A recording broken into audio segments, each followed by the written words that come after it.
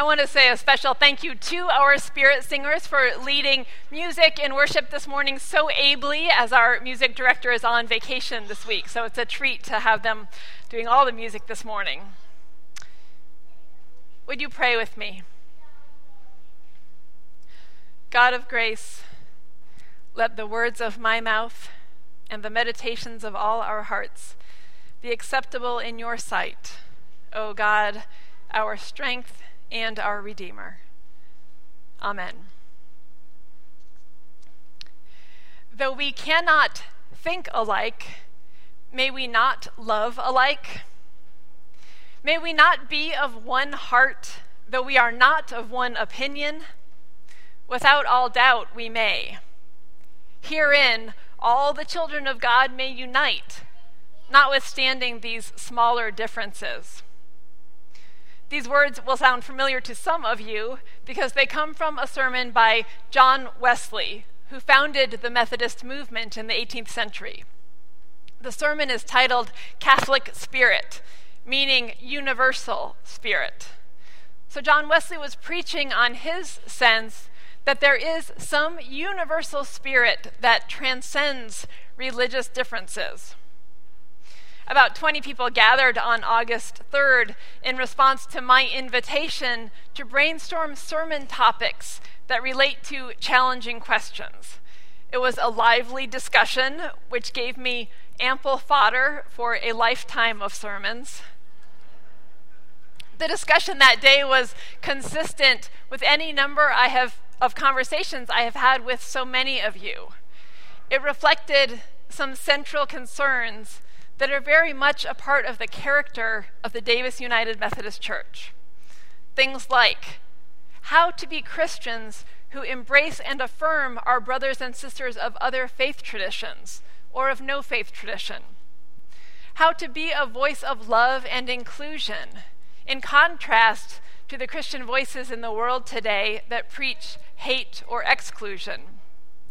How can we form a church community that embraces and includes a whole range of different theologies and spiritualities? Because we are not all alike. This is a church that genuinely and deeply wishes to be open to a diversity of perspectives. Of course, we are human and we fall short. We struggle at times to accept some kinds of diversity or some perspectives. But even so, this church is not going to demand that people fit into a one-size-fits-all mold when it comes to faith or spirituality. And I would argue that this openness is a part of our very DNA as United Methodists. Though we cannot think alike, may we not love alike. May we not be of one heart, though we are not of one opinion. Without all doubt we may. Herein all the children of God may unite, notwithstanding these smaller differences. When John Wesley refers to what he calls smaller differences, he's talking about things like how we worship, what is the proper way to pray, church structures of organization and governance. He even includes an understanding of the sacraments, baptism and communion, in these smaller differences. This says a lot about his conviction that people of faith can unite across theological differences, because throughout church history, people have indeed been divided over understandings of the sacraments. John Wesley even included doctrine in what he considered smaller differences that should not divide us. It is in our DNA as United Methodists to allow for not only differences of opinion, but theological differences. In one essay, John Wesley wrote, "Orthodoxy, or right opinions, is at best but a very slender part of religion, if it can be allowed to be any part at all." Wesley did not even believe that Christians had to be united in believing any particular set of orthodox doctrines. Then in a sermon, Wesley talks about receiving members into Christian community, what for him would have been the Methodist societies. He wrote, "In order to their union with us, we require no unity of opinions. Now, this is utterly a new thing, unheard of in any other Christian community. In what church or congregation beside, throughout the Christian world, can members be admitted upon these terms, without any conditions? This is the glory of the Methodists, and of them alone. They are themselves no particular sect or party, but they receive those of all parties who endeavor to do justly and love mercy and walk humbly with their God." That's from John Wesley. Fast forward to this church and to today, we have room for differences. We can come together in community while being different from one another in our understandings of God, our interpretations of Scripture, and our answers to the big questions raised by life or raised by faith. There's still more good news from our Methodist roots. Wesley wrote a sermon titled "On Living Without God." He talks about people who have no faith and no relationship with God. Here's a piece of that sermon. "I have no authority from the Word of God to judge those that are without God, nor do I conceive that any man living has a right to sentence all the heathen and Mahometan world to damnation. It is far better to leave them to him that made them, who is the Father of the spirits of all flesh, who is the God of the heathens as well as the Christians, and who hates nothing that he has made." So in 1790, John Wesley is saying that neither he nor any person has a right to judge non-Christians, that we have no right to sentence them to damnation. Wesley is saying that we cannot judge non-Christians, and he specifically includes Muslims in this, in the year 1790. And his reason is that God is the God of all, and that God does not hate anything or anyone that God has created. This is a very, very different approach from those who would say that Christianity is the one and only true way. We have room for more than one way, more than one path. God does not hate anything, anyone that God has created. This was the great lesson Peter needed to learn, as we heard in our scripture passage for this morning. Peter was a devout, faithful member of a beleaguered religious community, which had good cultural and political reasons to separate itself from the surrounding culture. This separation was marked by dietary laws that kept their eating separate from their neighbors. And as Peter says in the passage, "You yourselves know that it is unlawful for a Jew to associate with or to visit a Gentile." And yet God has given Peter a vision of eating foods that Peter has believed to be unclean. And when Peter protests, Peter hears a voice along with this vision saying, "What God has made clean, you must not call profane." If we were to continue on reading in this chapter from the book of Acts, we would hear Peter say, "I truly understand that God shows no partiality, but in every nation, anyone who fears God and does what is right is acceptable to God." Other translations say, "God shows no favoritism," in place of "God shows no partiality." A voice says to Peter, "What God has made clean, you shall not call profane."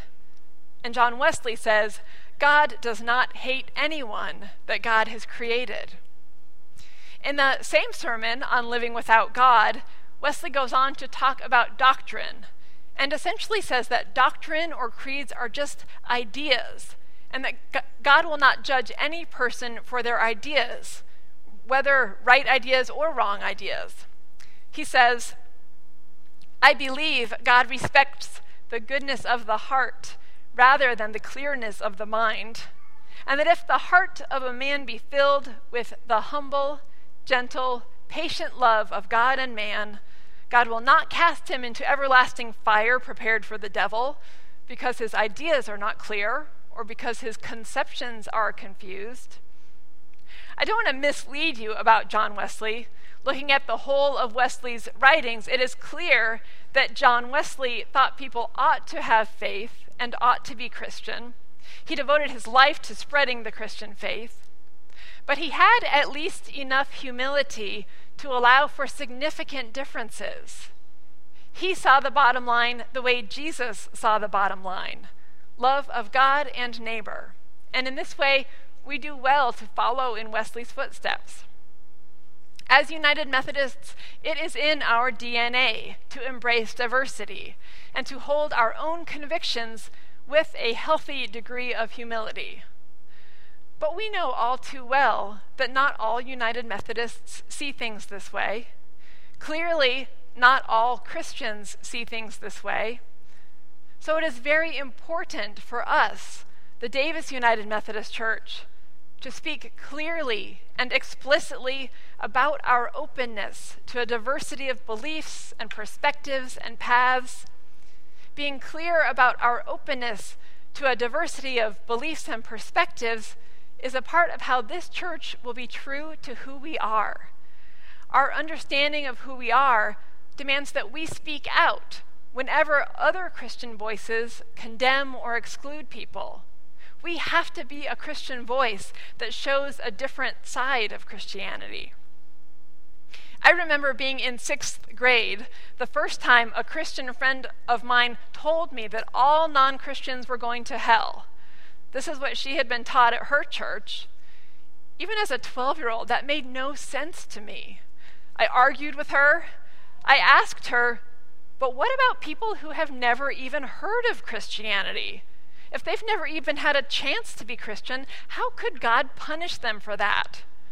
Her answer was, that's just the way it is, because people have to be Christian to go to heaven. Even as a 12-year-old, I simply had too strong a sense of logic to believe that God would punish anyone for something they had no control over. It's important to honor our own sense of logic as we define our religious convictions. John Wesley himself said that we must use reason, our cognitive reason, as a resource for faith, along with scripture and tradition and experience. Today's sermon is in some ways the beginning of an ongoing conversation, a conversation that will happen through future sermons and through hearing your responses and through whatever other ways we as a community find to carry on these conversations. And because it's the beginning of a larger conversation, I want to share a few of my own convictions with you. I am Christian. For me, the Christian faith as I understand it is utterly and uniquely compelling. It gives me hope. It gives me a window into God's nature that stirs my heart. One part of my own theology is the belief that God is vast and unknowable, that God is beyond the limits of human understanding. I believe that God's nature and action are something of a mystery. I believe that our human hearts and minds are not quite adequate for the awesome task of understanding this one or this thing we name God. And because I believe that God is unknowable, I believe that all honest theology is agnostic. Agnostic means without knowledge or not knowing. When we make theological assertions, we are expressing our own convictions. We are making our best guesses, and guesses that are informed by a variety of resources and sources.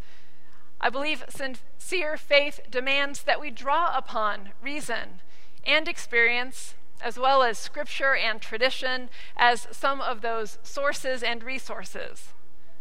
But when it comes down to it, our theological convictions are still guesses. I believe that theological conversations happen best in community, because a diversity of thoughts and perspectives help guard against too much investment in our own biases. And finally, these are my convictions, which means that they do not have to be your convictions. I recognize that in the role of pastor and preacher, my convictions have a lot of power to shape the theological conversations of this community. And I won't be shy about putting my theological convictions out there. But guess what? I really don't get to decide what the right answers are. I really don't get to decide what is good theology or bad theology. I certainly don't get to decide what you ought to believe. Now, many of you know that already, probably most of you. But I want you to know that I know that. And there are so many traditions that do give that kind of authority to a pastor that I think it's worth saying explicitly. Every once in a while, I'll preach a sermon and someone will come up to me afterward and say, "I didn't know you were allowed to think that." So please hear this loud and clear. In this church, in this kind of Christian community, you are allowed to think what you think and believe what you believe and ask the most far-out questions you might come up with. So welcome to an ongoing conversation. And I will give the last word to John Wesley. Though we cannot think alike, may we not love alike? May we not be of one heart, though we are not of one opinion? Without all doubt, we may. Amen.